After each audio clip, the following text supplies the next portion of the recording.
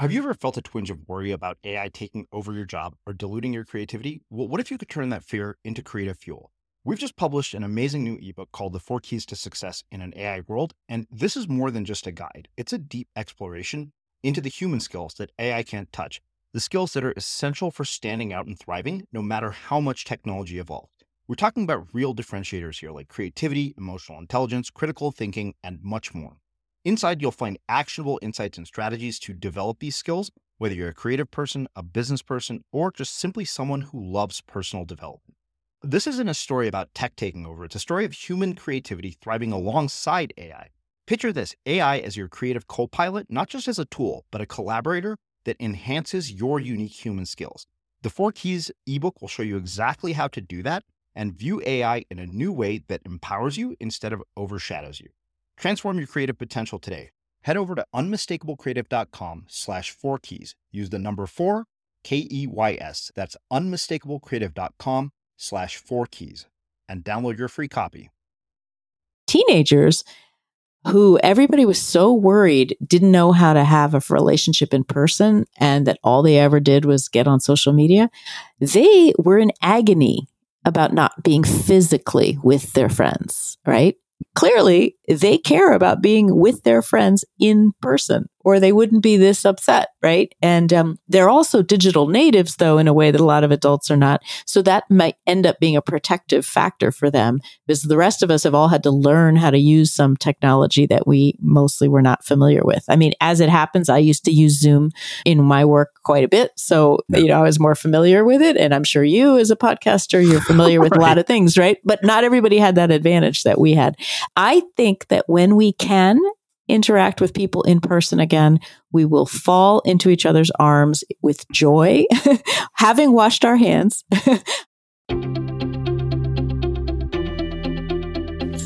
I'm Srini Rao, and this is the Unmistakable Creative Podcast, where you get a window into the stories and insights of the most innovative and creative minds who've started movements, built thriving businesses, written best-selling books, and created insanely interesting art.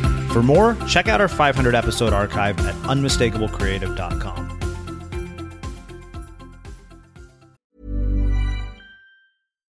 One size fits all seems like a good idea for clothes until you try them on. Same goes for healthcare. That's why United Healthcare offers flexible, budget-friendly coverage for medical, vision, dental, and more. Learn more at uh1.com. You should celebrate yourself every day, but some days you should celebrate with jewelry. Whether you want to commemorate an unforgettable moment or just bring some added sparkle to your collection, Blue Nile can offer you expert guidance and a wide assortment of jewelry of the highest quality at the best price. Go to BlueNile.com today and experience the ease and convenience of shopping Blue Nile, the original online jeweler since 1999. That's BlueNile.com. BlueNile.com. This is Paige, the co-host of Giggly Squad, and I want to tell you about a company that I've been loving, Olive & June. Olive & June gives you everything that you need for a salon-quality manicure in one box. And if you break it down, it really comes out to $2 a manicure, which is absolutely insane. It's also so easy to get salon-worthy nails at home with Olive & June. The difference between how your nails used to look when you did them yourself and now with the Mani system is a complete game changer. The best thing about Olive & June, too, is it's a quick dry. Dries in about 1 minute, lasts for 5 days, and full coverage in up to 1 to 2 coats. Visit oliveandjune.com/perfectmani20 for 20% off your first system. That's oliveandjune.com/perfectmani20 for 20% off your first system. Even when we're on a budget, we still deserve nice things. Quince is a place to scoop up stunning high-end goods for 50 to 80% less than similar brands. They have buttery soft cashmere sweaters starting at $50, luxurious Italian leather bags, and so much more. Plus, Quince only works with factories that use safe, ethical, and responsible manufacturing. Get the high-end goods you'll love without the high price tag with Quince. Go to quince.com/style for free shipping and 365-day returns. Hey there, it's Michelle Norris. I'm host of a podcast called Your Mama's Kitchen. When I travel, I'm usually looking for a way to find a taste of home when I'm not at home. And one of the things I love to do when I am at home is entertain. And Airbnb allows me to do that. When I was in California recently, I rented a house that had a great kitchen. And when we were sitting around the table, we were all thinking, we're in someone else's house. Someone could be in all of our homes as well. If you have a home, but you're not always at home, you have an Airbnb. Your home might be worth more than you think. Find out how much at airbnb.com/host.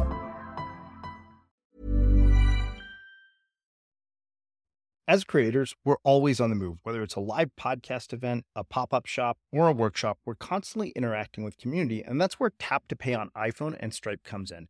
Imagine this. You're at a live event, a listener loves your merch, or a participant wants to sign up for your course on the spot. With Tap to Pay on iPhone and Stripe, you can accept their payments right there and then, right from your iPhone, so there's no extra hardware or no delays. Total game changer. It's not just for creators. Any business owner can do this. It's about making transactions smoother and much more personal, growing your business in your way. We've been using Stripe for our products and courses for a long time, and now with Tap to Pay on iPhone, you can take your business to the next level too. So visit stripe.com/tapiphone to learn more. Remember, folks, with Tap to Pay on iPhone and Stripe, your business is always at your fingertips. Lydia, welcome to the Unmistakable Creative. Thanks so much for taking the time to join us. It's great to be here. Yeah, it is my pleasure to have you here. So I don't even remember how I came across your book. It either showed up in my Amazon recommendations based on my reading or some newsletter that I was reading. But when I saw that there's a book about friendship and the fact that nobody had ever researched this, I was like, oh my God, this is such a fascinating subject, considering that it's such an integral part of all of our lives. So I want to start with what I think is a very fitting question, given the subject matter of your book. And that is, what social group were you a part of in high school? And what impact did that end up having on the choices that you've made with your life and your career? Oh my goodness. Okay. No one's asked me that yet. I had an interesting experience in high school. I grew up in Center City, Philadelphia, and I went to high school out in the suburbs. So I was a reverse commuter. And so a lot of the kids in my high school had been at this school already because it was a K through 12 private school. And so coming in ninth grade, there were a bunch in ninth grade. But so I was an outsider at the beginning. Although one of my closest friends from the city was there with me. And it was an adjustment, but I felt, so I was lonely. There's a little moment where I describe that in the book. At times I just didn't feel like I fit in. And the thing that was silly was that my family was a comfortable middle-class family. My parents were both lawyers, but they had been part of a move in the 1960s to live in the cities and to renovate old houses. And that's, quite common now, but it was less common then. A lot of people had gone out. Similar kinds of families mostly lived in the suburbs. And so the people at this high school in the suburbs just kind of didn't know what to do with us kids from the city. And they thought that we were very different from them. But of course, we really weren't. And they were quite terrified at the idea of coming into our houses in the city. Of course, by the time I was a senior in high school, coming into our houses in the city was the coolest thing that everybody wanted to do. They wanted to come to parties in the city. And, but it was, so high school was an adjustment. It took time for me to feel like I was part of the group and that I fit in, but I did. And I was, I was that kid with good grades and getting, doing lots of activities. And so by the end of high school, I was actually president of the entire school, though. So clearly I did end up fitting in and becoming accepted.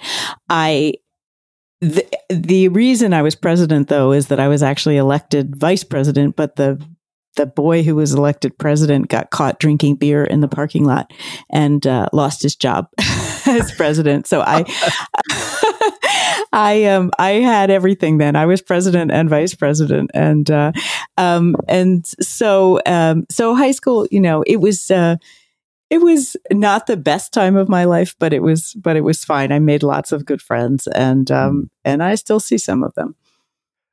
Too bad that doesn't work like that with our actual presidency. No, indeed. So, I think that this is really fascinating to me. One of the things you say at the very beginning of the book is that a friendship is an organism that shifts its shape across our lifespans according to our abilities and our availability. In other words, according to how much we open ourselves up to its possibilities. Now, the reason that struck me in particular is because you mentioned your experience of high school. My parents uprooted me right after my freshman year of high school. And I know that you've done this to your son as well. And you know firsthand what a miserable experience that is for a kid at that age. But for me, I never managed to adapt. Like, I always saw the second high school I went to. It's funny. I'm in touch with people from the first high school that I went to in ninth grade because we grew up in Texas and we lived there for 7 years. Then we moved to California. So I'd always saw the second high school literally as a pit stop. The funny thing is, my best friend who's I was at the best man at his wedding. I went to high school with him. He was 2 years younger, the second high school, but we didn't become such good friends until 20 years after we graduated. So I wonder, what is the impact of that? Because my sister is the polar opposite. She's had that same group of friends, so much so that her bridesmaid party was like 10 people because she's maintained all these friends from high school. And so I wonder, what is the impact of that on a kid and their ability to form friendships? Well, as you discovered, so is your sister older or younger? And how old was she when she moved? She's 5 years apart. We're 5 years. She's 5 years younger. So she literally, to her, Riverside is home. To me, I told my parents, I was like, if you sold this house and moved to the beach, I wouldn't care. Yeah. So, right. That's the fundamental difference there would, of course, be that she had these very formative years all in that same place through middle school and high school, it sounds like. And you got moved in the middle of high school. And that's just hard. It sucks. It's not that it's not that no one can do it successfully, but it is difficult. And the reason, but it is interesting to me that you did only 1 year in the first high school and 3 in the second, and yet it always felt like a pit stop, even though you were there 3 times as long. Yeah. It's not that way necessarily for everyone. I mean, some people would make the move and then it might take a year and then they find a new group and they start to feel more accepted. But one of the things that's true in middle school and in high school and kind of in early adolescence, which is where you still are at the end of ninth grade, is you are so hyper aware of your forming identity, right? Who you're going to become, how you're going to be that person. And your friends in your social life have everything to do with that. And you are so strongly tied to the friends that you have. And so leaving them feels just devastating. And it is, and it sounds like that's what happened to you. You just never felt like you fit in. But the one question would be, how hard did you try in the new place, right? Because teenagers often then decide to hide in their room. And, one of my kids, when we moved to Hong Kong, which is what you're referring to, and the middle son, he was younger than you, but he was so upset at the prospect of leaving his friends. But the older one, who was 12, so he did 7th and 8th grade in Hong Kong, he would go to school and come back and pretty much spend the rest of the time in his room. And we would say, well, but it wasn't that he wasn't getting invitations and, hadn't made any friends, but he just was, he just didn't sort of have the inclination or the energy or the bravery, courage, I guess, to put himself out there and to develop these relationships with these new kids, because it's hard. It's hard to do. And if they already have friends, even if they've only known each other 1 year, you feel like such an outsider, which is how I felt even though I went to a high school that, my elementary school ended at 8th grade. I was in one school from 1st grade through 8th grade, and then the other one for 9th through 12th, and nobody was staying where I was. Everyone had to go elsewhere. But you have to make your way as a new person in a new place. And generally, kids who have had to move around a lot through childhood really do suffer from that. They don't, it's harder for them to make friends. I mean, one of my friends was in a military family, and I think she went to something like 10 schools in 10 years. And yeah, and she doesn't really have, she has one friend from high school that she's still in touch with, where she was the longest, at the end in Florida. And she just was ever the new kid. And anytime you would start to get to know someone, then you leave or they leave so I think it's not to say that families shouldn't move if the jobs require it. Of course, sometimes they really do. That was what happened with us and probably what happened with you. But I do think that adults need to recognize how disruptive it can be for kids, especially if it's not in one of the kind of change years. So going into 6th grade or 9th grade is easier than going into 10th or, God forbid, 11th or 12th even, right? I mean, there are kids who change schools just for 12th grade, and I really feel for them. Yeah. Well, I mean, my parents moved around pretty much up until my dad's a college professor, and he got his teaching position at UC Riverside when I was a sophomore in high school. So by the time I was a sophomore in high school, I lived in Australia, Canada, Texas. Now I tell my parents, I was like, you know what? You dragged me around the world for my entire childhood, and now you're shocked that I want to see more of it. This is all this is your fault, not mine. But one thing I wonder, so let me give you some more context about Texas, because I think you made a really interesting observation of why 1 year in that high school versus 3 in the other had so much more of an impact. First off, I had this amazing music teacher. Music programs in Texas are a big deal. I, was headed to make all-state band in Texas, but I'd also been with those friends since I was in the 3rd grade. Yeah. And so that, I think, was why even I went back there for the first time in 25 years back in April of last year. And I told my mom, I said, it's really strange, but to me, I don't think of Riverside as home other than the fact that you guys live here. So much so that literally when my teacher asked, where do you want to go for dinner? I said, there's this place called the Chicken Oil Company where my parents used to take us when we first moved here. Let's have dinner there.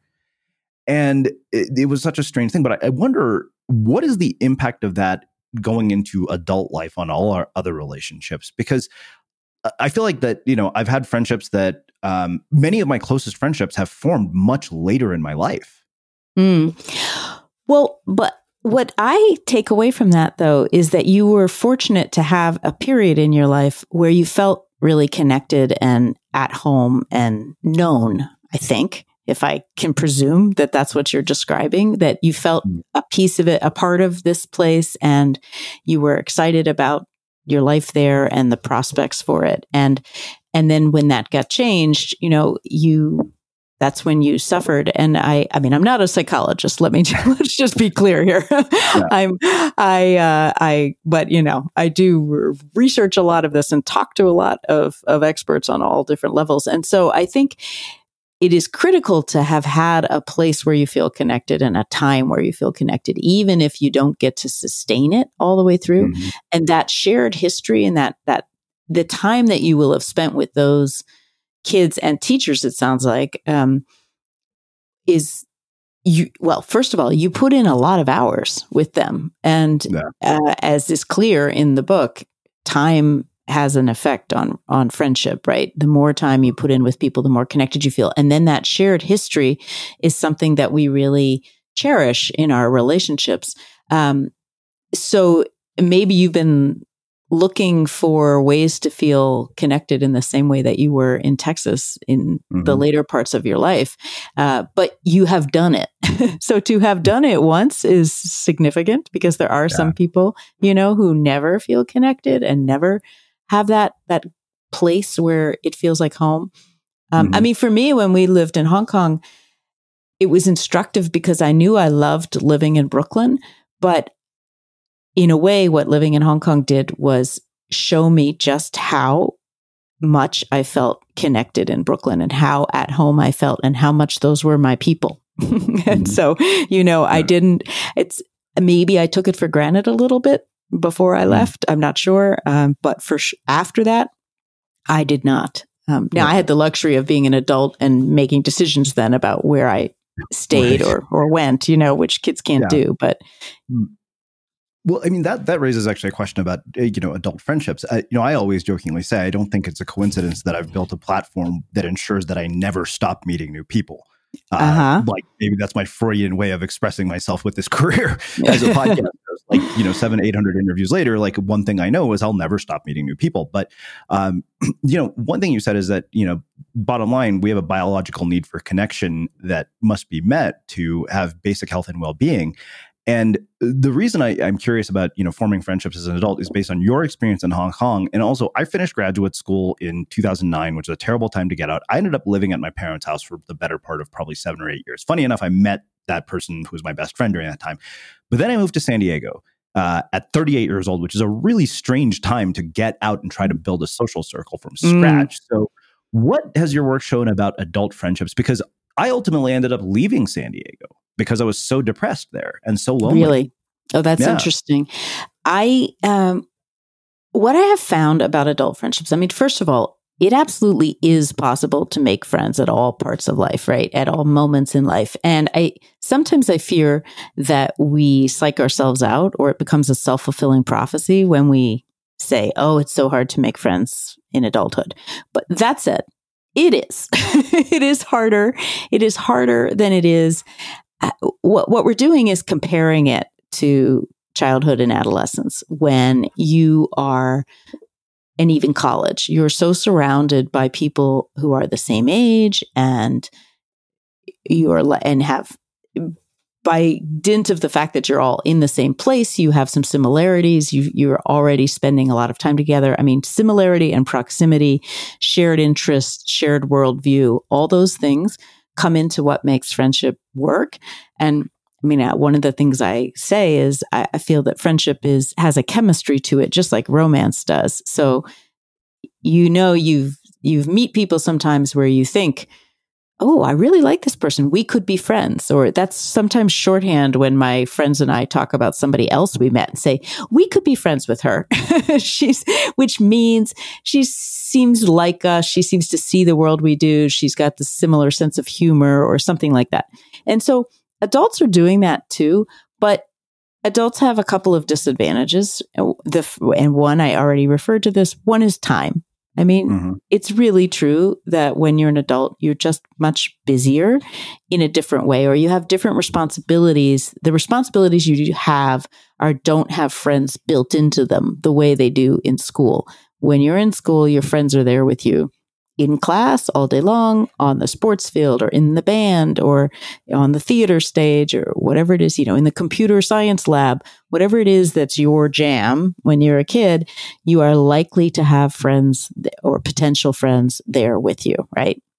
In adulthood, you just don't have the same amount of time with people who are the same age or have the same sort of inclinations and interests automatically. I mean, if you have colleagues at work. If you work, I mean, I happen to work from home, so I really have to work for it, right? To find people to hang out with. But if you work in an office, which most people do, you will meet people there, and lots of people make friends. In fact, one of my very closest friends in adult life is someone that I met through work, and now we've been friends for 25 years, and we're still very, very close. But so people make friends at work. They make friends through their interests, but adults don't have anywhere near as much time as kids do. And we're always comparing how it is to make friends as an adult with how it was to make friends when we were younger. And it was just felt easier. It's kind of handed to you on a plate in a way. And then the second thing in adulthood is that you have to make yourself vulnerable usually to go out in the world, especially if you move to a new place like you. If you move to San Diego at 38 where you know no one, you have to put yourself in places and with people that could become friends. And you have to do that at the beginning when you don't actually know them. And they already have their lives kind of set up, right? And so that is one of the big problems, is that by the time you're an adult, you've kind of got the circles of friendship could be filled in your life, and time is a factor there too, not only because you need the time to get to know people, but because people have such limited time, they're going to spend it on the people they already know often. And, that's a problem. But what I like to encourage people as adults to, be maybe clear-eyed about what's required, but also optimistic about the possibilities if you are if you recognize that you have to put in the time and you have to make yourself a little vulnerable, you need the motivation to go out and try. And most of us, even the most introverted, we often think we want to sit home because it's too hard to go out and try to meet new people. But often we're glad that we did when we do go out, right? And so that's an important thing. Also, psychologists have discovered something called the liking gap, which is that we often assume when we meet new people that they don't like us as much as it turns out they do. Did you follow that? So we should give ourselves the benefit of the doubt, because it turns out that generally when people meet new people, they like them fine. I mean, obviously there are differences, but so a lot of us are so sensitive, right? And worried that people don't like us, or that we said the wrong thing, or that we talk too much, or that we talk too little, or that we were too loud or too quiet, or, whatever it is. And it's true that you're not going to click with everybody. I mean, you really do, especially in adulthood, your identity is more formed. The way you see the world is more formed. Your interests are more formed.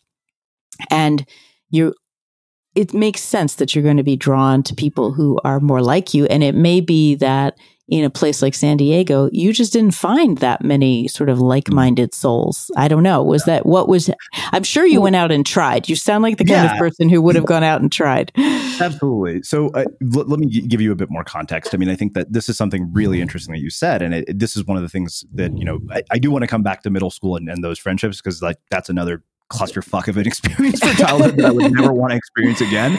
But you say the 30s are sometimes described as the decade where friendship goes to die, killed off by marriage, children, jobs, relocating, mismatched friendships. One has kids, the other doesn't. And this can be especially hard to sustain. And so when I got to San Diego, most of my good friends were in the kinds of relationships where they were joined at the hip, which means they only hung out with each other. One of my closest friends, anytime he called me on a Friday night, I'd be like, "Oh, your wife is out of town, isn't she?"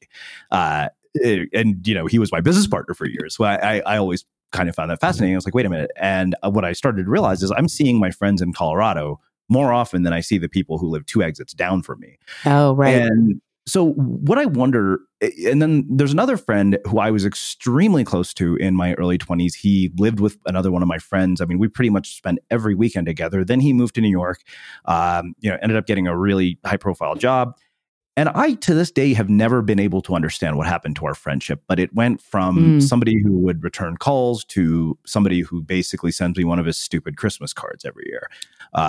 And I might get an occasional email. And and even when we have met, it's not as if anything has changed. We're still on good terms. But at a certain point, I realized, wow, there's no reciprocal effort here to maintain this friendship. What happens in situations like, why do things like that happen? And how do you explain the fact that, I think that, what you said about, sort of mismatched friendships probably explains a lot of my experience in San Diego. But the funny thing is, I have similar situations here where I have a friend who just had a baby. But you know what? He makes the time to see us, regardless of having a newborn. Right. And that is the really important difference, is that your friend there with the baby is making it a priority and is kind of clear-eyed about, if I want this friendship, to put time into this friendship, I have to make time. It might not be as easy to just hang out in the casual way we did before he had a kid. And so the friend who moved across the country, it's so hard to say why these things happen, of course, because but distance has a lot to do with it. It's just much harder to maintain a relationship when people move further apart, but it's not impossible. So it really depends on motivation again, and how much it matters, and how I think what does happen is, to be generous, we'll say that people get busy and then they get caught up with the new people in their life or their work, and the longer things go when they haven't seen someone, the less connected they feel, the less up on the day-to-day of their life that person is. And so it's natural that it can fade away sometimes. And it's not actually the end of the world. This is one of the things I think is important. So when you said that it didn't feel reciprocated in the same way, that's the critical juncture where you can say to yourself, maybe this friendship isn't sustaining me in the same way, and I'm going to let it go, or I'm going to shuffle. The analogy I like to use is that if you think of your friends, as you've seen in the book, of, concentric circles, the people closest to you, and then a little further out, when you have a friend like that, it doesn't mean that you have to not be friends with them anymore, but you kind of shuffle the furniture of your friendship to an outer room, right? Mm-hmm. And say, this person is a little bit less central in my life. And what really matters for your health and well-being is that you have a core group in the center. Most of us, it's an average of just 4 people, right? So it's not a lot. And that can include family and friends. And as long as you have who's in that group does change over time, but maybe it changes more than we think. One of the analogies, or one of the facts that I came across in the reporting back to middle school, was the fact that in the United States anyway, where most people are going into a new school in 6th grade and middle school, that 2/3 of 6th graders change friends between September and June. 2/3, right? It's just such a time of churn.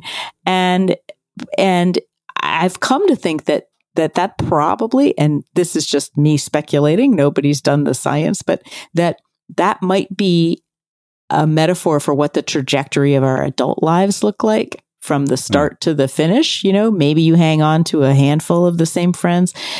A lot of the others come in and out for periods of time, depending on where you are and how you spend time together. But that doesn't mean that those aren't intense relationships and that they're not giving you important things. But it doesn't. Yeah. Sometimes I think that we worry more about, we get very upset about the relationships that disappear, especially when it feels uneven in terms of who wanted the relationship to last more. Right. But a friendship.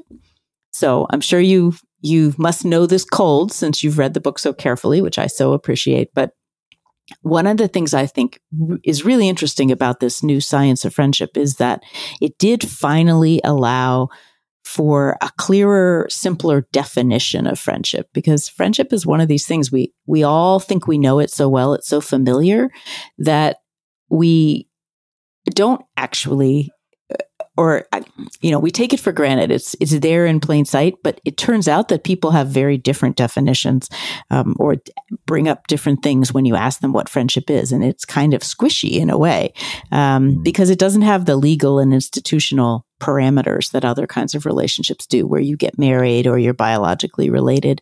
But so in evolutionary biology and primatology, and there's echoes of it in anthropology and different fields of science, the same themes come up all the time. So friendships are long-lasting relationships generally, right? So there does have to be, it's a stable, reliable presence in your life, that person. Then they're positive. The relationships are positives. They make you feel good, right? It's friendships that make you feel bad and that are draining and demanding are really not good for you. And then the third thing is that they're reciprocal and that they're cooperative. And that's exactly what happened when your friend moved to New York. You lost that piece of it. And what I think is important is for people to keep in mind all of those parts. And I know it might sound like I'm sort of contradicting myself when I say that friendships are long lasting, but that they don't have to be the same people forever. They are long lasting though, in that like maybe the person you were closest to in your 20s is not the person you're closest to in your 40s, but that doesn't mean that the person you're closest to in your 40s is somebody that you just met necessarily, right? Usually there's been some time invested in that new relationship too. So we know a lot of you have been listening to us for years, and it means the world to us. What we do here at The Unmistakable Creative wouldn't be possible without the support of our listeners. If the podcast has been valuable to you, one of the best ways you can support us is to subscribe to Unmistakable Creative Prime, which gives you access to transcripts, all of our courses, monthly coaching calls, live chats with our guests, and an incredible community of creatives. And it costs less than you spend on a cup of coffee every month. For the school teachers and people in our education system, Prime is completely free to help you with this transition to teaching online. We've packed it with a ton of value and actionable content, and we hope you'll check it out. Just go to unmistakablecreative.com/prime to learn more. Again, that's unmistakablecreative.com/prime. It was funny because I was talking to the old roommate I lived with also in San Francisco at the time, and it was at my sister's wedding reception, and she said, "You wouldn't invite him to your wedding?" I said, "It's not that I wouldn't invite him. I don't think he'd come." And she's like, "Wow." But before we go back to middle school, there are two things here that I wanted to ask you about. You open the Circle of Friendship chapter with this really beautiful story about your roommate. And one, I was wondering if you could share that story, but also, talk to us about what has allowed you to sustain that kind of a friendship for such a long time. Well, so the story is that my roommate in college was somebody named Sarah. And we were randomly placed together the first year with 6 other women, so in a suite of 8. And we didn't really spend much time talking to each other on the first day, but we always joke that we were friends from day 2, not day 1, but day 2. And I can't actually really remember I remember that we sat in the living room of our suite that we were all in, and we were joking about something and laughing, and just started laughing together in the way that you do with somebody you just meet. And then we started going to the parties together and things like that. And we ended up being inseparable, really. We lived together for 3 out of the 4 years of college, and she was the maid of honor at my wedding. And that first year, in first year of college, when it got to be Christmas, I was shopping for I was out with my dad doing some Christmas shopping, and we were in a department store in Philadelphia where I lived, where I had grown up. And my dad was not much of a shopper. That's why he had me with him to help pick out some things for my mom and others. And, but I said, Dad, I want to get something for Sarah. And my nickname for her was Ted. And so I had this, idea that I would get her a teddy bear. And my dad helped me pick out, we went to the toy department of this department store, which was a thing back then. There's not so many department stores with toys, toy areas anymore, but they had that then. And, he helped me pick out the softest, fluffiest, most sort of delightful teddy bear in the place. And he hugged them himself. And that was very unlike my dad. He was not he hugged me plenty, but he was not a particularly, sentimental person. But he hugged this teddy bear and decided that he thought that this one was the one. So I gave her that gift, and I told her the story of my dad being involved in it. And she always really, she loved my dad, and she loved that he had helped to pick out this bear. And she kept the bear on her bed all through college. And years later, when we were 31, my dad died suddenly. He dropped dead of a heart attack while he was on vacation. And it was a huge shock to everyone. He was 67, which is not young, but not old either. It was a whole lot sooner than anybody expected. And so it was a shock for me, but what was amazing to me, what really surprised me was that so many of my friends came from all over the world, not necessarily for my father, but for me, to honor this massive disruption in my life. And one of the friends who came was Sarah, and she brought back that teddy bear, and she gave it to me as a gift in a quiet moment after the service. And she said, "I think you should have this now." And it was very emotional, very special. And I still have the teddy bear. And so 20 years later, I still have the teddy bear. I gave him to my boys. And I always knew that this was the teddy bear that my father had hugged for Sarah. So that, and what I discovered is that in that time, Sarah and I had kind of hit all of the things that you were supposed to do with a friendship, where, you make each other feel good. You are there for each other in times of need. She actually lost her sister very young. Her sister died in her 30s. And I went to that funeral, and I was in her wedding, and we tried to be there for each other. And it turns out actually that anthropologists find that gift giving is another piece. So it's one piece that the animal kingdom doesn't do, but humans, gift giving is a real theme in friendship in many, many cultures across the world. And when I first heard that, I thought, well, that seems a little shallow. Why do we care about getting gifts from our friends? But it turned out that it's about acknowledging the value of the relationship. And that's what Sarah was doing when she gave me back that bear, saying, "You matter to me. This is important." And This is something that we shared. And it was one of the best gifts I ever got. Yeah. Wow. So let's go back to middle school. We have a lot of parents listening to this. I know you have 3 boys. So Yes. To me, this is one of those experiences that is fascinating that I would never want to relive or wish upon anybody. Like, I think if you talk to anybody, it's like, if there's one part of your life you could skip, it would be, being a teenager, because you turn into the most awful human being on the planet, and your parents are the worst people that ever, you don't understand why. But I think that you open this by saying, the ability to make and keep even one close friend has been seen as vital to children's well-being for more than half a century. And yet nobody teaches you anything about this. Nobody teaches you the skill of making friends. I don't know if you've ever seen the movie Van Wilder, but it's kind of a hilarious movie about a guy who spends 10 years in college. And the thing that struck me about that movie was that instead of being part of a popular clique or a jocks clique, he literally is friends with every group he could possibly think of on campus, like the biggest nerds on campus, the swim team, the Hillel House. And I remember watching that thinking, damn, if I went back to college, that is how I would approach my social life. Because literally you're in an environment where people are just open. But I didn't know that. I know that at 40. And now I understand that. So I wonder, what would you tell parents who are listening? But I also wonder, how have the social lives of your boys played out? And what have you learned from watching them in these years?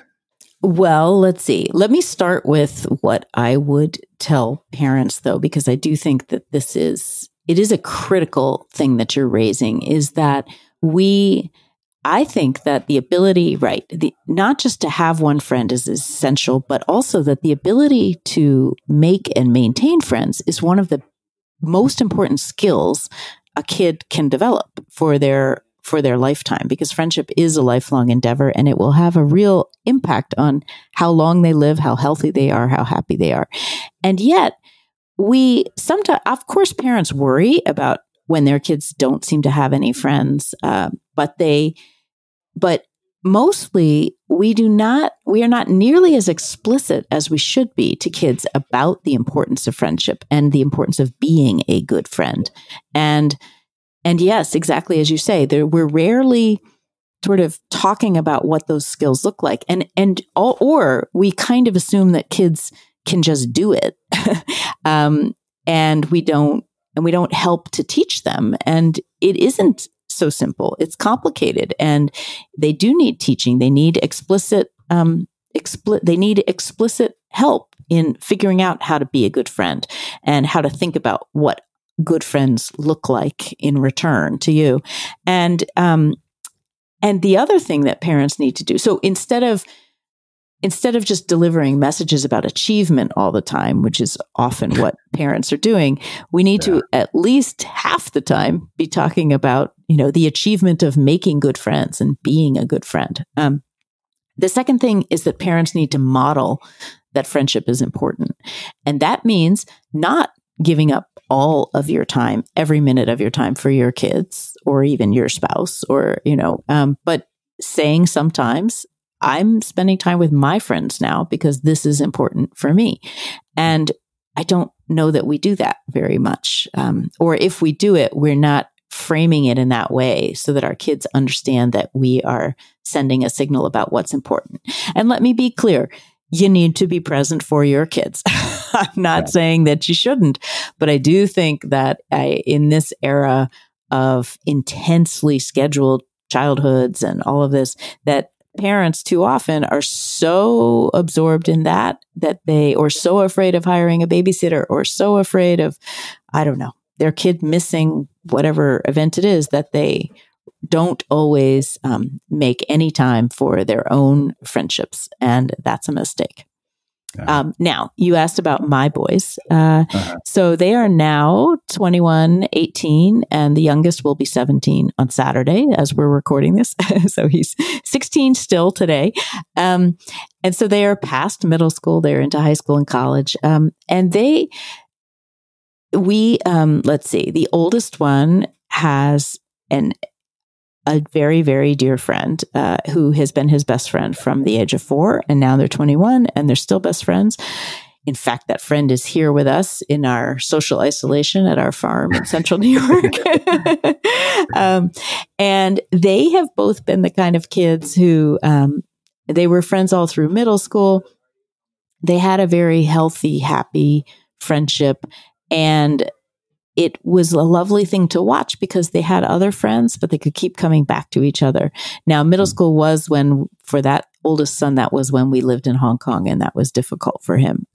And when we got back to Brooklyn and he was able to be with his friend Christian again, it was just sort of a beautiful thing to watch. He would just beam at me when Christian would have been over, and he'd say, "Oh, this is so much better." But the other two have had more larger groups of friends. And so Matthew, the middle son, who's now 18, was, we moved him for 4th and 5th grade to Hong Kong. And what was interesting was that the friends he was closest to when he left were not the kids that he ended up really being friends with when he got back. It changed entirely. And I think that was difficult for him. And he still sometimes says, "Gee, I really wonder what happened there." But one thing that happened is that one of the kids switched schools within New York City. And then the other kid became someone who, it turned out, actually, and this is the kind of lesson that kids should learn, is that this kid, although he was really lovely to Matthew, turned out to be kind of a jerk to other kids. And, so there was tension in the group, middle school, tension in the group, imagine. But this kid was kind of nasty. And when Maddie realized that, I think he said, "I'm not sure I'm down with that. And I don't, I'm not going to be friends," even though they had been so close when they were really young. He didn't want to sacrifice his other friends for that relationship. I'm not sure how it would have been if we hadn't gone away and they had all stayed, in the same place. And then my youngest son, Alex, is deaf and uses a cochlear implant and a hearing aid. And so he's amazing to me because he operates in this hearing school really, really well. And he's very popular, I have to say. But he's an athlete. And so, he's one of these kids where he hangs out a lot with all the other basketball players. And that's just kind of a normal way that it goes. But I think it's one of the things that gives kids is just a place where they fit in and where they're part of a group, right? And it's natural that then those become tight friendships often. And he has really benefited from that. So, this actually makes me wonder a couple of different things. One is, what is the impact of birth order on all of this? Because I know from reading later in the book, you mentioned that you yourself were a twin. Yes. And I wonder how that, if you have other siblings, but also how that affects the dynamic. The other thing I wonder is how this plays out culturally, because, if you're the child of Indian immigrants, any, immigrant child will tell you this, that the first kid is the experiment, and then your parents fix everything they fucked up on you with your sibling, which is my experience. Like, my sister got to do things in high school that I would have probably been basically grounded for the rest of high school for. Right. She came home from college one weekend and she invited a few people to the house, and something like 150 people showed up. Because word spread and people were smoking pot in the backyard and all this stuff. And she told my parents, "Go upstairs, I'll take care of this." And then she'll back to Berkeley on Sunday. If that had happened with me, they would have been like, "That's it. You're never leaving this house again." Right. So, that's funny. Yeah. So the birth order and culture, I wonder how this differs across cultures. Because I think that, if you look at immigrant parents, the way that they treat their kids forming friends, immigrant parents are obsessed with their kids' achievements. Yes. So I guess birth order and culture, like, what role do those play in this ability to form friendships? Well, I think both are important, although I think it's also true that birth order. So in my family, for instance, my oldest was the shyest growing up, and then the second one was Mr. Outgoing and funny personality, and probably that had something to do with being second. it would seem, but I I think that the science of birth order is not as straightforward as everybody likes to think. It's one of these things where we all think we understand. Oh, yes, well, firstborn, this, that. But it is true that parents kind of pour all kinds of expectations for achievement into the oldest because it's their first go at it, right? And they're trying really hard to get it right. I remember there being a really funny joke about how, let's say you have, if you give your kid a pacifier, I mean, that was the way the joke went. But like for the first one, if they dropped it on the ground, you re-sterilize it and you have them all laid out, you do all this stuff. And for the second one, you run it under the water and you pop it back in their mouth. For the third one, you're like, here you go. Yeah. Fell on the ground, 5-second rule, you're fine. And people just chill out more as their kids get younger or as they have more kids. And, but I also think that what is really important in this is the sibling relationships and how those work. And so in my house, because we had 3 boys, people say, oh, boys are like this. But I was always able to see that I had 3 kids who were all boys, but were very different in their personalities. And you don't always, I think you attribute to gender sometimes some things that are in fact personality. Although, of course, gender comes into it. But so they were always quite close, the 3 of them, and they always really liked playing together. And I did feel that it was one of the things that helped my youngest when he was deaf and learning to talk late with his technology, that he had these 2 talkative brothers who would play with him and lead the way. And I think that was made for a very different experience from a kid who is maybe their firstborn who's deaf and doesn't have those kids, those older kids sort of modeling things and playing with him too, teaching him how to be social. Because that's what kids do for each other is they teach each other how to be friends in a way that parents cannot do entirely, right? Your parent sets you on the path to being social. They get your social brain primed, but then you need time with peers to get all the good stuff about learning trust and loyalty and cooperation and how to give support, not just to get support, which is something you can't really do with your parents, but also the bad stuff, right? Kids need sometimes to learn how to work stuff out amongst themselves. And Piaget, when he was writing about child development, he did a really interesting study watching kids play marbles, I think it was, on the streets of Vienna. And he studied how they made up the rules amongst themselves and how much they got from that, right? And how the rules became more complicated as the kids got older.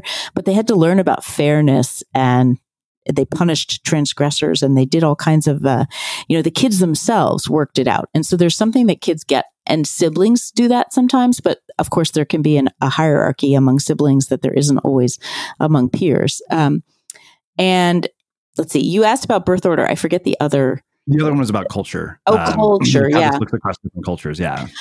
So, culture is a really important part of friendship at all ages. And the thing that's interesting is just that we always thought friendship was all about culture. And now, as my book makes clear, we know that there is a biology to friendship. There's an evolutionary story to friendship, but that doesn't mean that there isn't also a cultural overlay, right? And so the expectations, so for instance, in immigrant Asian families, famously, the expectations are about achievement and much less about friendship. That's less true in some other, there are other, I don't know, I'm going to stereotype, but let's say upper middle class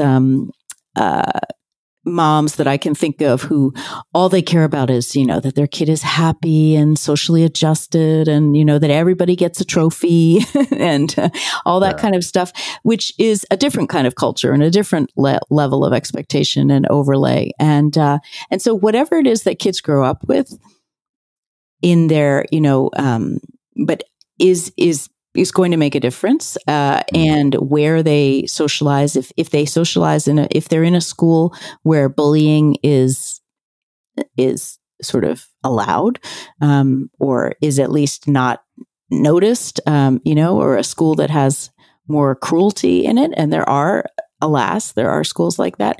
That culture is going to affect how those kids grow up and how they think about friendship and what their expectations are for how other kids are going to treat each other. So this is part of why I think it's really important for parents to be mindful about this. I mean, now, let me be clear. Parents cannot insert themselves into their kids' social lives. That's pretty much the kiss of death, right? Your kids do not want you to tell them, how to be friends, who to be friends with. But so I'm talking more abstractly. I think that, like one of the things I used to say to my boys when they were growing up was that we always had sort of a little bit of a joke, but I meant it seriously, was that first of all, the most important set of rules were safety rules. The second most important rules were kindness rules. And then we talked about, okay, I know I don't believe that any of you are ever the kid who is being directly mean or bullying, but are you ever the kid who stands up for the kid who's being bullied? Because that is the hardest thing to do, right? To go against the group and to stand up. And I don't know if I'm not necessarily singing my own praises, and I had reasons from my own childhood experience for bringing this up, but I think that not that many parents talk about that and about what that takes and how to have the courage to do that and why it's important and why it matters. Well, it's funny to hear you talk about sort of, who we gravitate towards, because like even at Berkeley, I realized the bulk of my friends were Indian, and I was like, oh, we have this like very, very deep cultural thing in common. Yes. I think that just makes an instant bond very easy. So well, you can skip over a lot. Well, when there's a whole lot that's understood. So you skip over a lot of the details. You don't have to get to know that, you have shorthand, and that helps you get closer faster. That's really what's going on there, I think. Yeah. So I want to go back to the circle of friendship thing. There's something I forgot to ask you about, and this is about gender. You said that men are more likely to build relationships that focus on what friends can do for them, what opportunities they can open, what kind of resources they can provide. Women, on the other hand, are more likely to expect their closest friends to offer emotional nourishment and support. And when I read that, because I was going back through the book this morning to figure out, where I didn't, finish getting as many notes as I wanted, where my mind went to was the Harry Met Sally scene immediately. And then I thought about all the comedians. I don't remember who it was. Some comedian, it might have been Chris Rock, who said, he's like, men and women are not friends. He's like, your female friends are people that you wanted to sleep with, but you just screwed up somehow. So I figured, I was like, okay, you wrote a book on friendship. You of all people. Is this, is there any grain of truth to what these comedians say? Well, there is sexual tension between lots of men and women. And that's always a question. But I mean, I have many male friends. Now, I'm married for a very long time, so, that makes it simpler. But I have good male friends that I feel close to, and that I think feel close to me. It's not impossible for men and women to be friends. I mean, so let's start there, because some people just act like it is, and it isn't. And just like, gay men can be friends without falling in love with everybody or wanting to sleep with everybody. So I disagree with that, but it is, the problem, of course, is whether it's shared, whether the level of interest is shared, right? And it is true that men are often more sexualized or more. I think men. Here's where the culture comes into it. Yeah. Men have been taught that they can't, that they should want to sleep with every woman that they meet, or might have the opportunity to sleep with. And if you become friends with someone, then you're going to think, well, okay, where's this going, right? And women are just less likely to do that, I think. And so, I think that's part of it. It is true, and also. The kids' gender is interesting because psychologists, when they look at it, they do really find that when kids are young, there is this moment in elementary school where the boys pair off with the boys and the girls with the girls. And it happens, there's a cultural overlay, but it seems to be more than that. Right. And so clearly there is something about just sort of a gender. There's a similarity in gender. And as we know, as more clearly than ever now, there's a big continuum for how people, what gender means. And that's interesting. And I actually find that the generation that's growing up now, with gender, understanding gender as a more fluid concept, they they do things a little differently and it sometimes. But there's this among men what I think is interesting is this desire to be close and to express how much you care about people, but also still a fear of being seen to be gay, even if you're not homophobic. So there's that hashtag not homo. Have you seen that? I think haven't seen that or one. hashtag no homo, something like that. No homo or not homo, I forget. But apparently this is something that men who are very enlightened put when they write a text to a friend or something and they say, dude, I love you. But at the end, they'll go, hashtag not homo, no homo. And so it's this signaling thing that men feel they have to do if they're being, intimate or affectionate or caring. And I wish that were not the case. I mean, maybe you can speak to this better than I can, but and that's not the question you're asking exactly, but well, it really depends on the.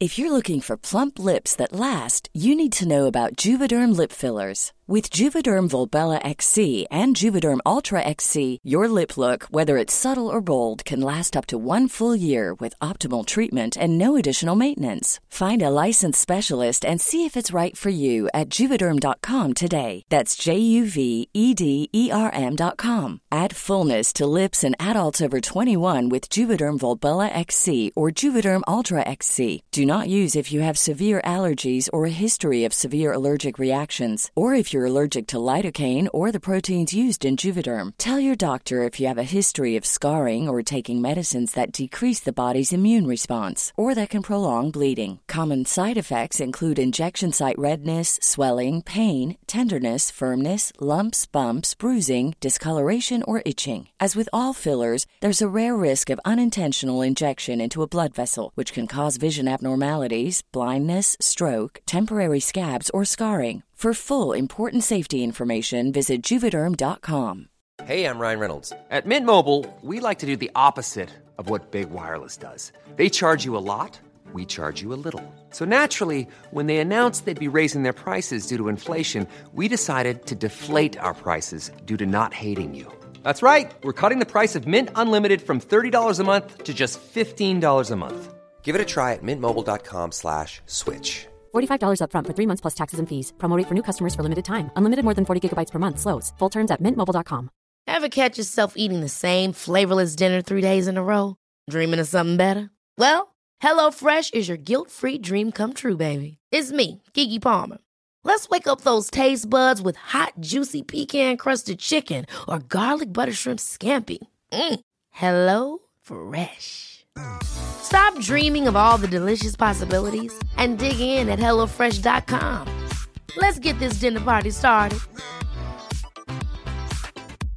This is Paige, the co-host of Giggly Squad, and I want to tell you about a company that I've been loving, Olive & June. Olive & June gives you everything that you need for a salon-quality manicure in one box. And if you break it down, it really comes out to $2 a manicure, which is absolutely insane. It's also so easy to get salon-worthy nails at home with Olive & June. The difference between how your nails used to look when you did them yourself and now with the Mani system is a complete game changer. The best thing about Olive & June, too, is it's a quick dry. Dries in about 1 minute, lasts for 5 days, and full coverage in up to 1 to 2 coats. Visit oliveandjune.com/perfectmani20 for 20% off your first system. That's oliveandjune.com/perfectmani20 for 20% off your first system. Hiring for your small business? If you're not looking for professionals on LinkedIn, you're looking in the wrong place. That's like looking for your car keys in a fish tank. LinkedIn helps you hire professionals you can't find anywhere else, even those who aren't actively searching for a new job but might be open to the perfect role. In a given month, over 70% of LinkedIn users don't even visit other leading job sites. So start looking in the right place. With LinkedIn, you can hire professionals like a professional. Post your free job on linkedin.com/people today. As creators, we're always on the move. Whether it's a live podcast event, a pop-up shop, or a workshop, we're constantly interacting with community, and that's where Tap to Pay on iPhone and Stripe comes in. Imagine this. You're at a live event, a listener loves your merch, or a participant wants to sign up for your course on the spot. With Tap to Pay on iPhone and Stripe, you can accept their payments right there and then, right from your iPhone, so there's no extra hardware or no delays. Total game changer. It's not just for creators. Any business owner can do this. It's about making transactions smoother and much more personal, growing your business in your way. We've been using Stripe for our products and courses for a long time, and now with Tap to Pay on iPhone, you can take your business to the next level too. So visit stripe.com/tapiphone to learn more. Remember, folks, with Tap to Pay on iPhone and Stripe, your business is always at your fingertips.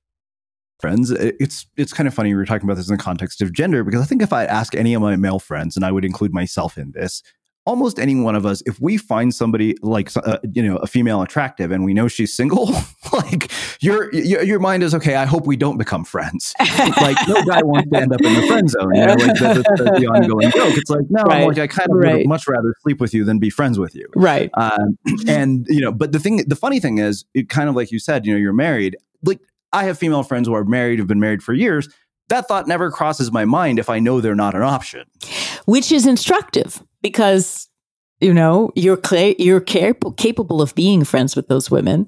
And it's, if you take it off the table, then it's, it doesn't get in the way. So that's proving my point that it's possible for men and women to be friends. But on the other hand, I don't know if maybe we're proving both points here, because if there's even the least possibility of sex, right? You're saying that the men that's where their heads are going to go. I would, I'd let our listeners write in and tell us if they think that's true. Exactly. Well, let's do this. I don't want to leave this conversation without talking about what is probably one of the most important subjects given the current situation we're in. And, you dedicated a lot of this book to the concepts of digital friendship and loneliness. I think it was fascinating. Like I literally was making a note of all the people I wanted to interview that you mentioned in your book. And the woman who literally went and met all of her Facebook friends was like, okay, I have to talk to her. Yeah. But, you say that, real friendship hasn't changed much, alive and well, even thriving in some senses. That said, we just have to make sure to make time for friendship in our busy lives. We would do well to remember how important face-to-face interaction is in cultivating and maintaining relationships. Proximity matters. And I was writing about this morning because I'm trying to basically write a new book called Portfolio of Meaning. And I'm like, okay, social connection in general is one of the most important parts of our lives if we're going to be happy. And I started writing, I said, I took antidepressants for 3 years, pretty much the entire time I lived in San Diego. And then I went to a surf camp in India where I was too exhausted after each day because I was surfing and I was surrounded by people. And I just forgot to take the medication. By the time I moved to Boulder with my roommate, who I mentioned to you because we became friends because of NBA 2K, I kicked the meds altogether. And I thought, oh my God, I was like, I wasn't depressed. I was lonely. But we're in a situation now where my sister told me, she said, it's really good that you're living with Matt because I think you would be losing your mind right now if you guys weren't together, that you guys all have each other. We sit around and we're getting way too good at NBA 2K. That's problematic. But I mean, given this context that we're dealing with in terms of the coronavirus and people, being forced to interact with each other from behind screens, what is your take on all of this, especially as somebody who wrote a book about this very thing? What I think is really interesting now is how quickly we're rewriting the script here about how social media works and how it connects us. And, there was a lot of hysteria and concern about this pre-coronavirus, and not all unfounded, but blown out of proportion. And that's one of the things that I write about in the book, is that there's some new science that really makes clear that on a population level, there's some negatives and there's some positives from social media when you're thinking about how it's affecting people's well-being, but that relationships come out to the good, and that all of the effects are small and that they kind of cancel each other out, but that the biggest effect is positive and it's about relationships. So we started with that as the base. Then this happened. And so what I think a couple of the principles that we need to understand about healthy social media use and how it works with friendship, how it works to the good, are still important. So one is that pre-coronavirus, what was true was that if you use social media as one more channel with which to connect with your friends, then it strengthens those bonds. Obviously now we don't have all those other channels.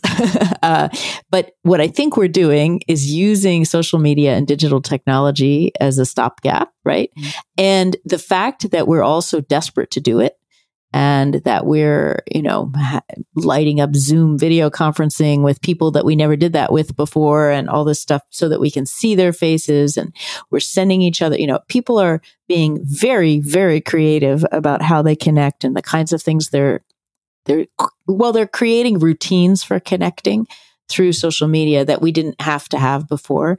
And I think, you have to argue that this is a good thing, and that if we didn't have digital technology and social media in this moment, we would all be much more bereft. And that's not to say that we're not, but that this is easy. It's not, but it is. But it is kind of a lifeline for many people.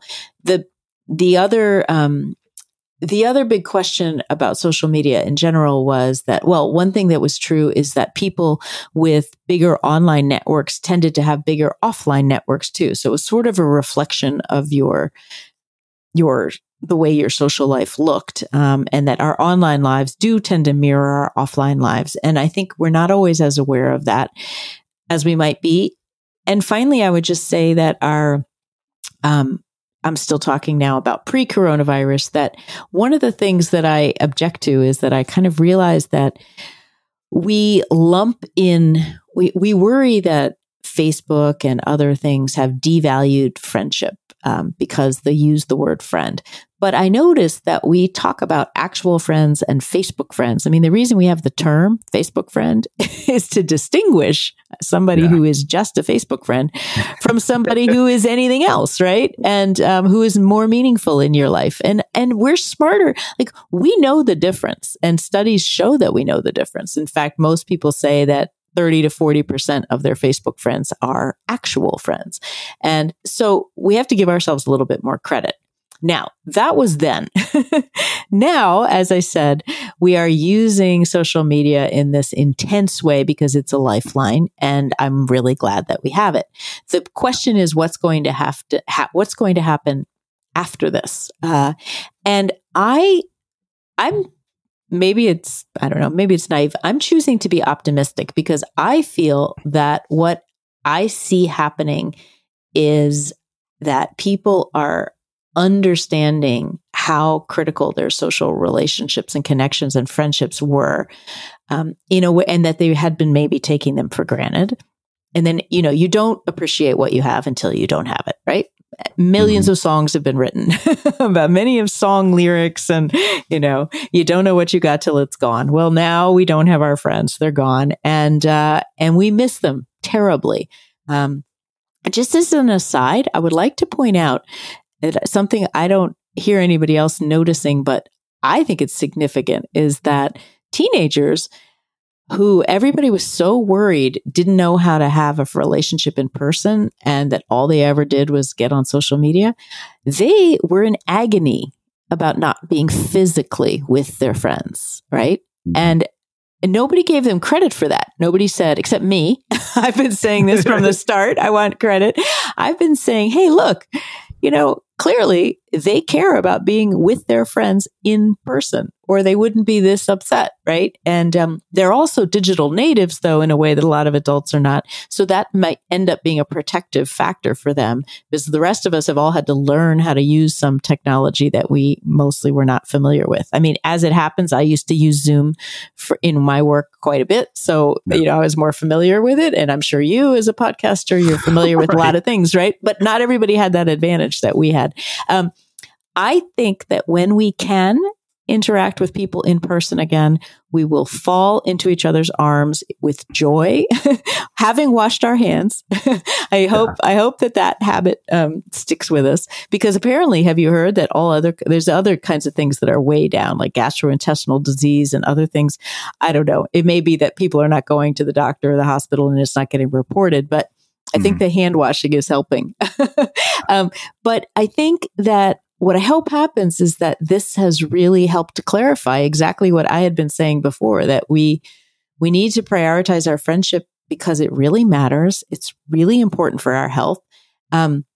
Nobody actually has been able to study very well how much satisfaction social connection gives you versus, social media connection versus seeing people in person. What is important about face-to-face is that so eye contact and being together and physical touch and all those things prime the social parts of our brain. They get us ready to communicate. There's an intensity to that kind of bond and that time together that you can't recreate on the screen.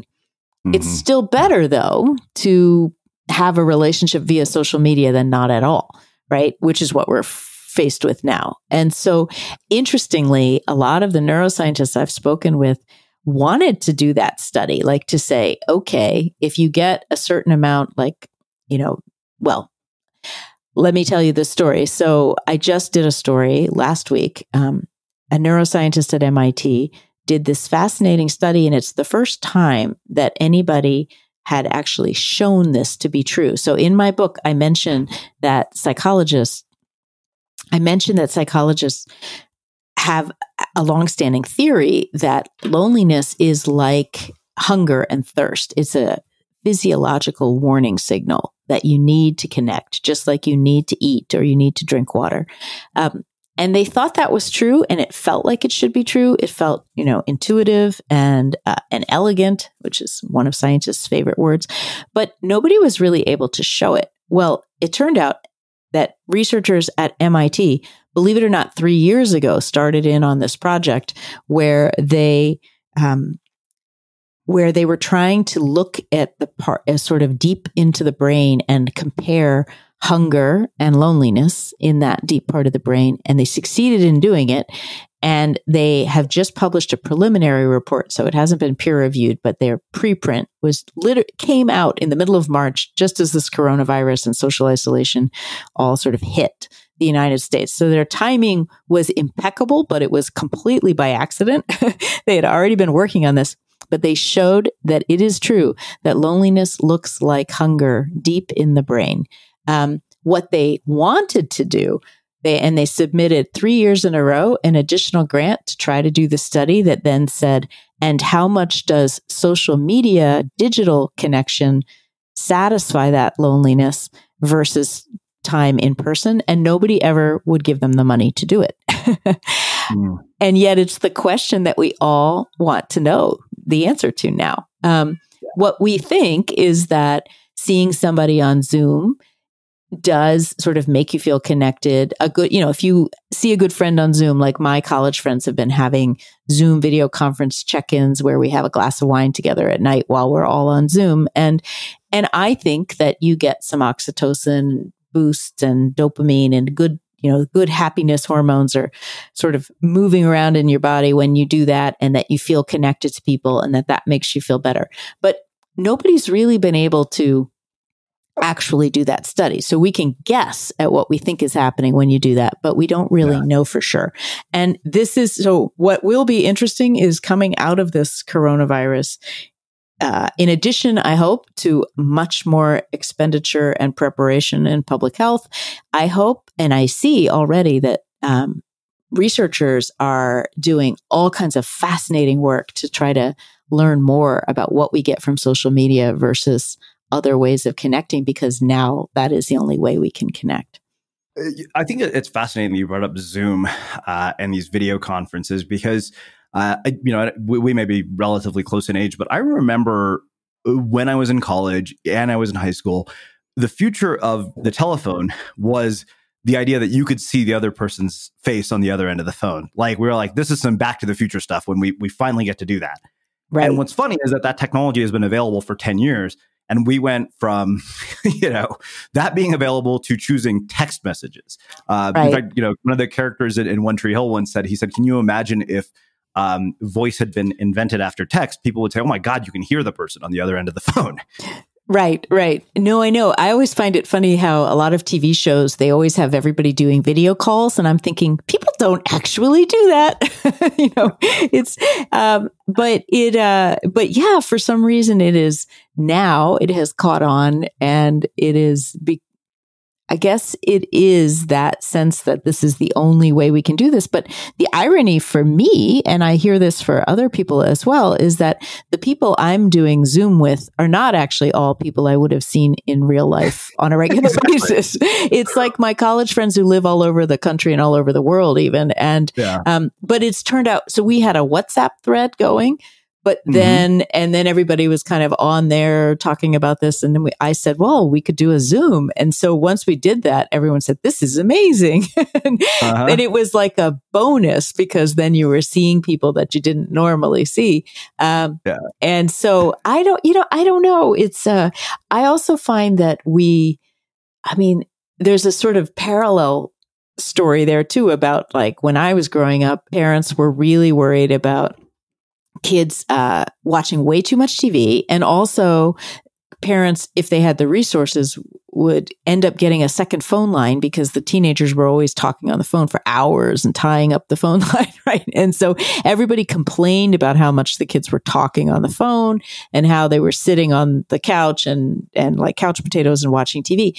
And so now when they don't tie up the phone lines, we're complaining because they're not talking to each other, right? And we and when they play video games, like some of the Wii, for instance, if you had Wii where it's physical, I mean, I grant you that most video games are not physical, but some of them are, right? And that should be like a parent's dream come true compared to sitting on the couch watching television.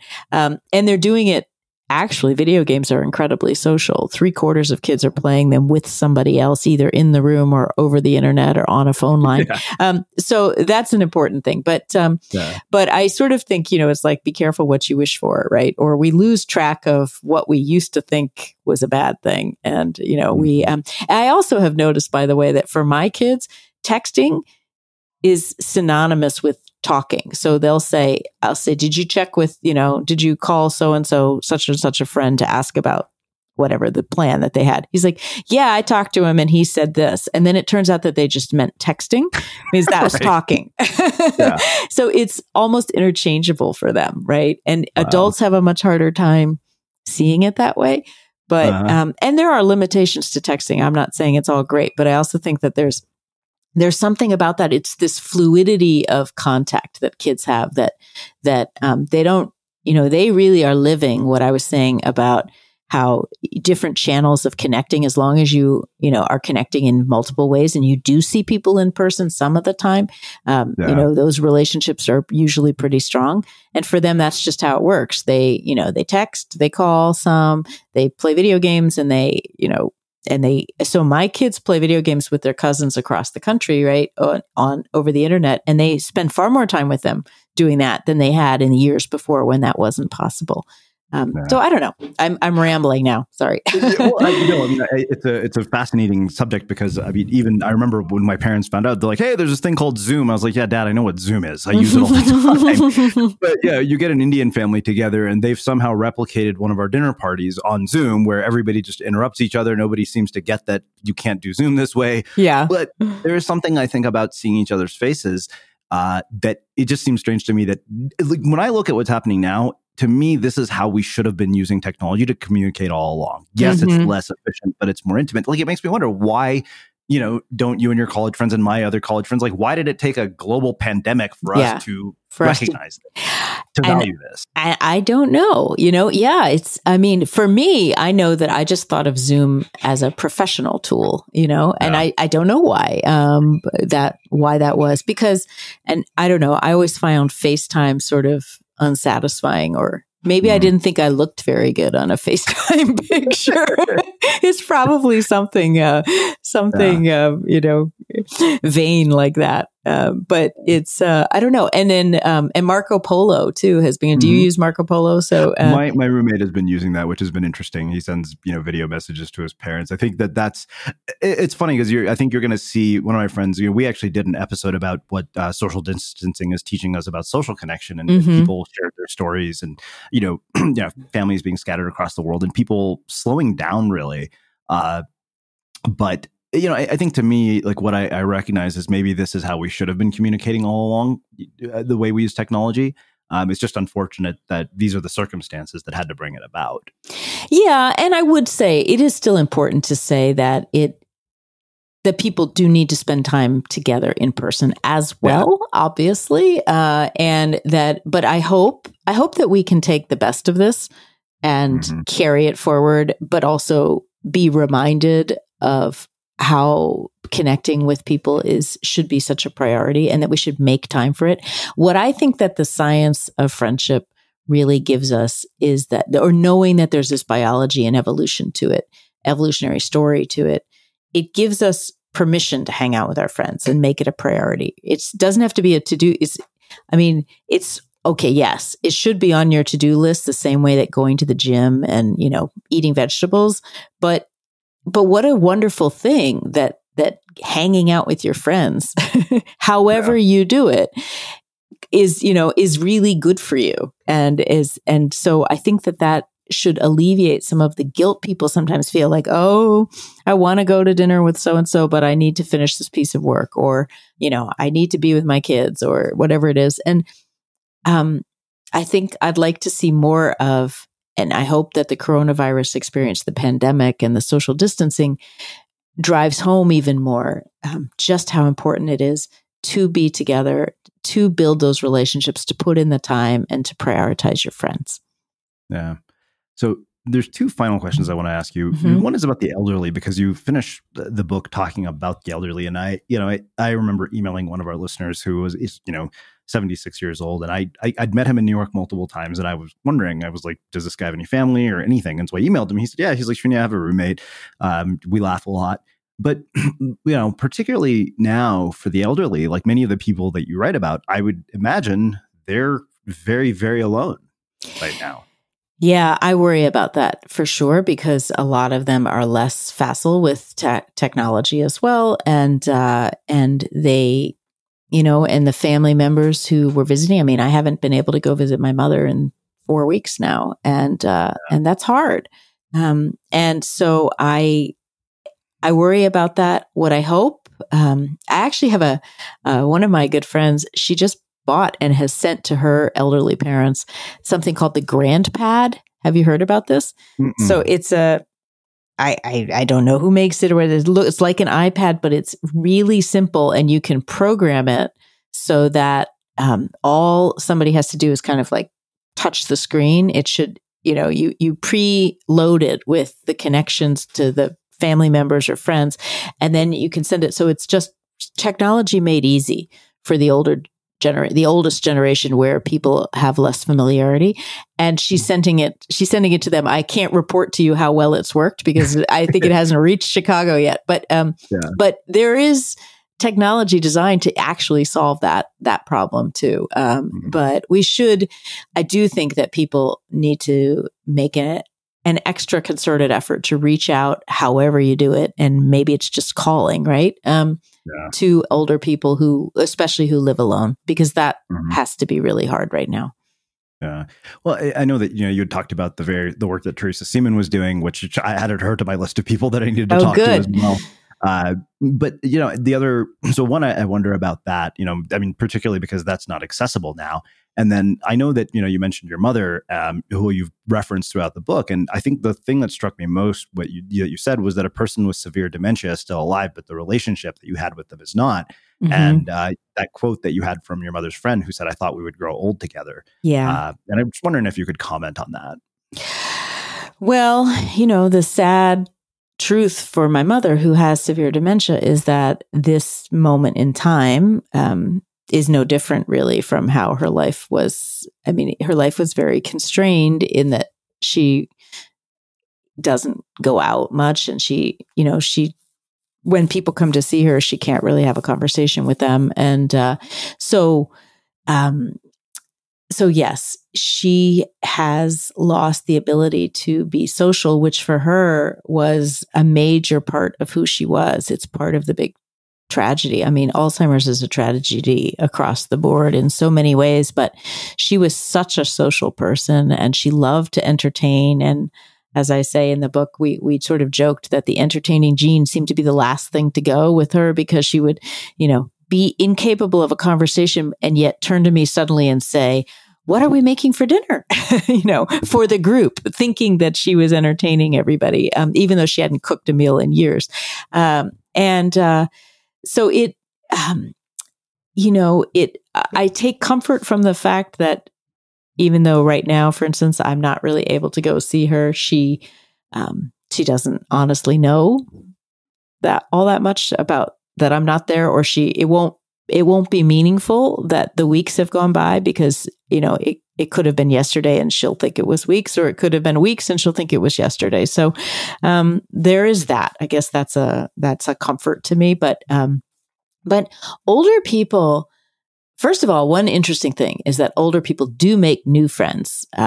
And you often see that when people move into retirement communities. And that's one major reason to move into a retirement community, is that there's just a much more active social scene usually than when people live alone. But many, many people prefer to stay in their own homes, and that's absolutely fine as long as they are working at having a social life. And it doesn't, just because older people have fewer friends. So a lot of people worry about that. And it is true often that people have fewer friends, but sometimes it's intentional. It turns out that older people are more judicious about who they spend their time with, right? And they've gotten rid of some of those friends that they didn't want to, who weren't feeding them or sustaining them anymore. Those relationships that weren't so great. They kind of prune a little bit in a good way. But it's also true that when you retire, you need to make a point of actively working to replace workmates with playmates. And the people who do that seem to do best at the end of life. Yeah, I think and I'll bring us full circle here. I think the thing that fascinated me was that this is a matter of public policy in some countries. When you said that the UK had a minister of loneliness, I thought, okay, yet another person I need to interview. Like, what country has a minister of loneliness? That's I know. Isn't that amazing? Right. Yeah. Well, it tells you the level of this problem. I mean, what's striking is many people still think of loneliness as, well, okay, it's an emotion. It's not pleasant, but how big of a deal is it really? Well, it kills you, loneliness. It affects, so loneliness on the one hand and friendship on the other, two sides of the same coin. But so meaning your level of social connectedness and how satisfied you are by it affects your cardiovascular functioning, your immune functioning, your mental health, your cognitive health, your stress responses, the rate at which your cells age, and it affects your mortality and how long you live. And so I think that's pretty important. Just, a little bit. But a really important thing in this is that, for instance, in the immune system, the work they did in the immune system, researchers figured out that people who are really lonely are more susceptible to inflammation and to viral infection, actually. And people who are more socially connected are more resilient when it comes to viruses and to inflammation. But the other thing is that pattern, and it has to do with the way genes in the immune system express themselves. So gene regulation, and that pattern of immune system gene expression is seen, it turns out, not just in lonely people, but in people who've suffered enormous trauma or serious poverty, and child soldiers in Africa and all kinds of things. And at first you could say, oh, well, then, those things, those are the things that sound like they really matter, right? But loneliness physically is right up there. It has the same kind of response in your body that it triggers, which should tell us that it really, really matters. Wow. This has been just breathtaking and thought-provoking. So I have one last question for you, which is how we finish all of our interviews. What do you think it is that makes somebody or something unmistakable? Well, it sticks with you. It lives on. It's that kind of thing, something that's unmistakable. I guess my first answer, I'll have to go with my first answer, is something's unmistakable if you can't get it out of your head later, and you keep coming back to it, and it stands out. It has a soul, a personality. It's noticeable. I guess that's what I'm going to say. Wow. Well, like I said, this has been just breathtaking and eye-opening and thought-provoking. It's one of my, your book is easily in my top 5 of the entire year. Well, I'm And I read thrilled. hundreds of books every year. Well, So, thank you. I'm so honored. Thank you so much. where can people find out more about you, your work, in the book? Well, I have a website, lydiadenworth.com. And that is kind of the funnel to all things. There's a newsletter that people can sign up for if they want to keep up to date on my work as a science journalist. And I'm on Twitter at Lydia Denworth, and I'm on Facebook at Science Writer Lydia. Awesome. And for everybody listening, we will wrap the show with that. Hey, did you know that every Sunday our community manager, Milena, sends out 10 key takeaways from episodes just like this one? All you have to do to receive it is sign up for our newsletter. Just visit unmistakablecreative.com/newsletter and you'll get them delivered right to your inbox. Again, that's unmistakablecreative.com/newsletter. Imagine the softest sheets you've ever felt. Now imagine them getting even softer over time. That's what you'll feel with Boll & Branch's organic cotton sheets. In a recent customer survey, 96% replied that Boll & Branch sheets get softer with every wash. Start getting your best night's sleep in these sheets that get softer and softer for years to come. Try their sheets with a 30-night guarantee. Plus, get 15% off your first order at bollandbranch.com. Code BUTTERY. Exclusions apply. See site for details. Even when we're on a budget, we still deserve nice things. Quince is a place to scoop up stunning high-end goods for 50 to 80% less than similar brands. They have buttery soft cashmere sweaters starting at $50, luxurious Italian leather bags, and so much more. Plus, Quince only works with factories that use safe, ethical, and responsible manufacturing. Get the high-end goods you'll love without the high price tag with Quince.